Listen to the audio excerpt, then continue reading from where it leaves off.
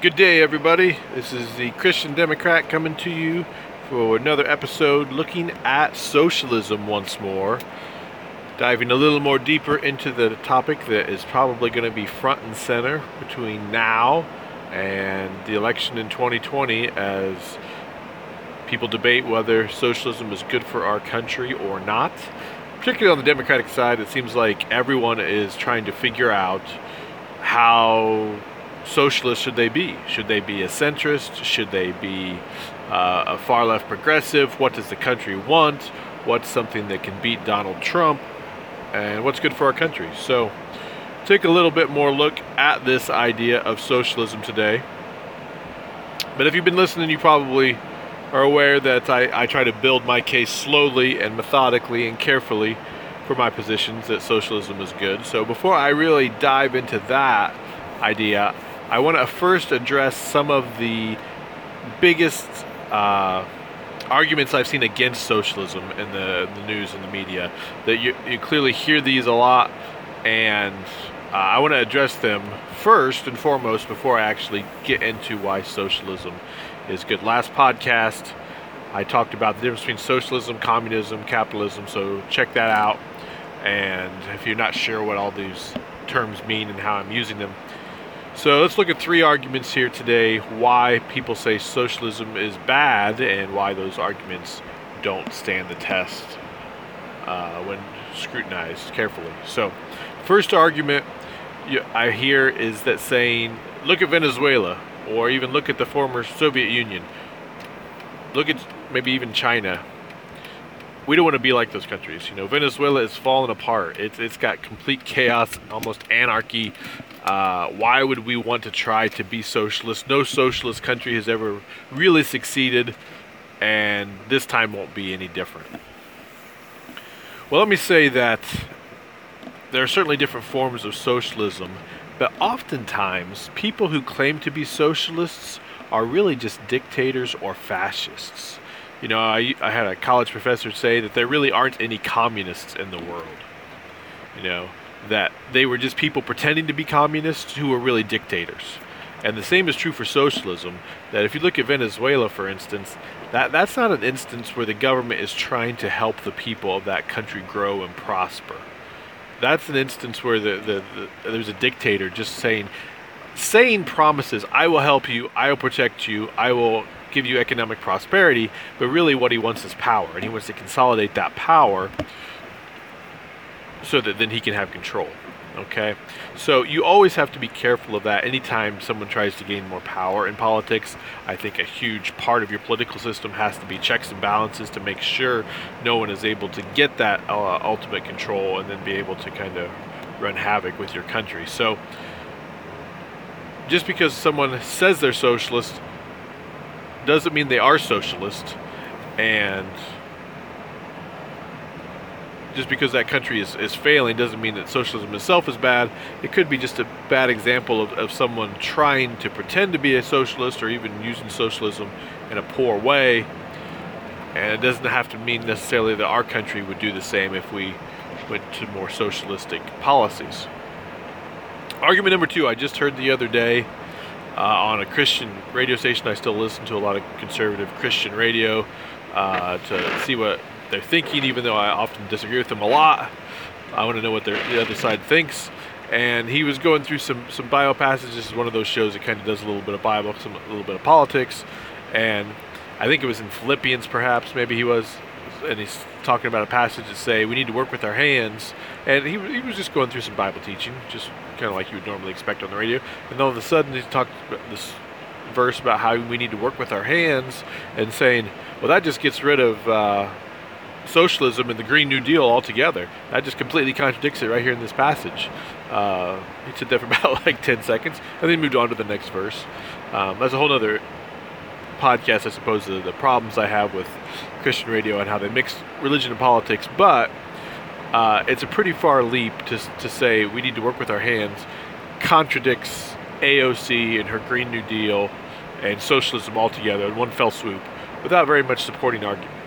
Okay, particularly without hardly any supporting argument whatsoever. But still, let me address the criticism there a little bit. First criticism would be that in socialism we still expect people to work. Okay, we're not just talking about free handouts for everybody. Okay, what we're saying is we're going to do a redistribution of resources so that everybody has something, but everyone is still working. Okay, and they may not all be working in a capitalistic sense. That's one thing that people sometimes struggle with. In capitalism, the only work that makes money is work that produces something that people want to buy, right? Or has some sort of service that people want to buy. You don't get paid for cleaning your yard, right? You don't get paid if you see something on the street and you pick it up, because that's not something that people want to buy.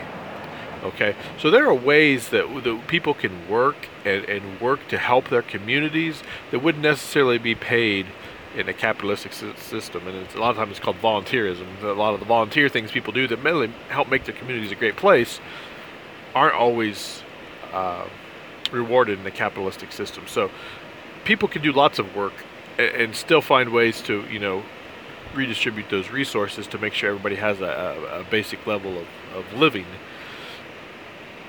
So we're not advocating at all that people should be lazy or not work just because we're advocating for socialism. Number two, again, I'll come back to the point I made earlier. The Green New Deal is just one idea in socialism. Because you can disagree with the Green New Deal, which I do actually, and still be in favor of socialism in parts. Okay? That's just one idea, and I think there's a lot of good intent in the Green New Deal, but I think a lot of it's goes too far and puts too much burden on people. So maybe that's a whole nother podcast I could look at doing. But just because you disagree with one idea doesn't mean you throw all of socialism under the bus. It's kind of like saying I don't like Reese cups, so I don't like candy at all. Well, no, Reese cups, that's just one type of candy.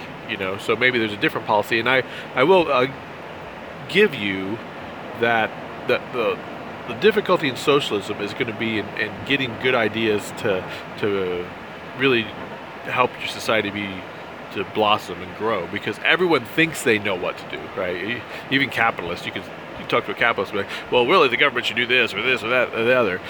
It's really hard to actually make that work. You get unintended consequences. You get people not being effective at their jobs and not being able to, execute policy. All kinds of situations. That's always going to be one of the negatives for socialism, is that you may have the right idea or you might not. It might be sometimes hard to figure out what's the right plan of course of action, how to redistribute the resources.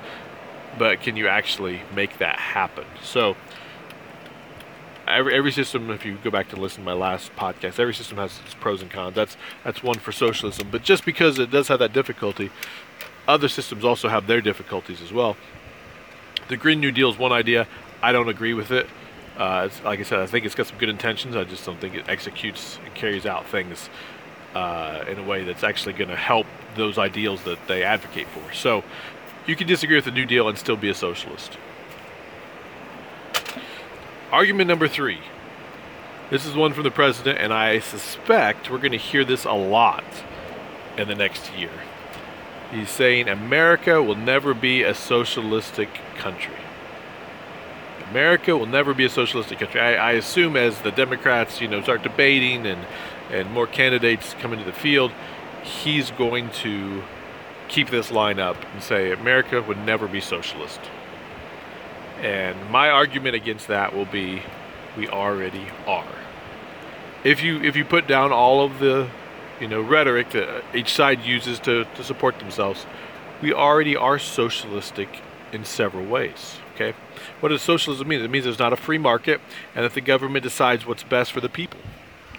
So where does that happen? Where does the government already decide what's best for the people? Well, if you look at, for instance, like roads that I'm driving on right now, the government decides what's best, where to put the road, how to pave them, what that should be gravel or concrete, or how it should be made.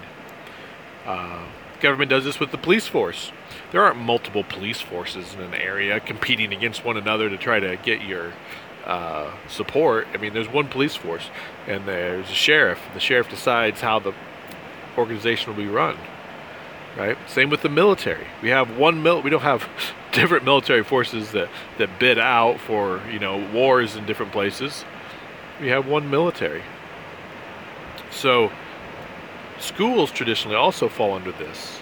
Right? Traditionally, schools, now there's a great movement to privatize schools and charter schools and all that stuff, which I suppose is a whole nother podcast. But traditionally, schools have been there's a school in every area, and you try to make your school high quality.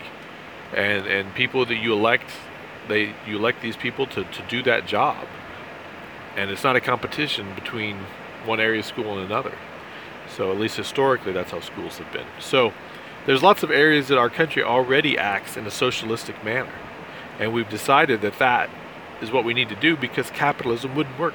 Can you imagine capitalistic roads where there's different road companies that are constantly bidding and trying to get your dollars to drive on their roads, that if you wanted this road you'd have to pay this company, but maybe this other company would build another road over here and you could use that road if you went over there and joined that company's road program, or this company over here is offering a discount so you can use their interstate today, and it wouldn't really work. Right? We need a system of roads. Someone needs to plan it. Someone needs to design it. Someone needs to pay for it. And we've decided that in a socialistic manner that the best way to do that is with our government. Elect officials to do those things. And then the check on that power would be then, if we don't like the job that they're doing, we can elect someone else to do that job, and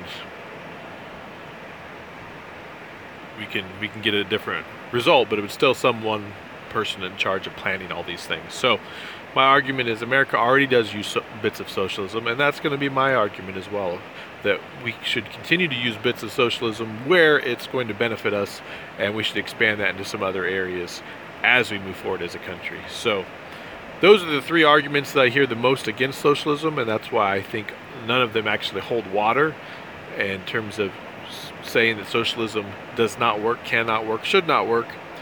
So in our next episode, I'll actually look at where I think socialism can be helpful in our country, and maybe some areas that we don't need socialism as much at all. But that is the Christian Democrat for today. Please send me a message if you like this podcast. Let me know what you think, and I will talk to you guys next time. I'm out.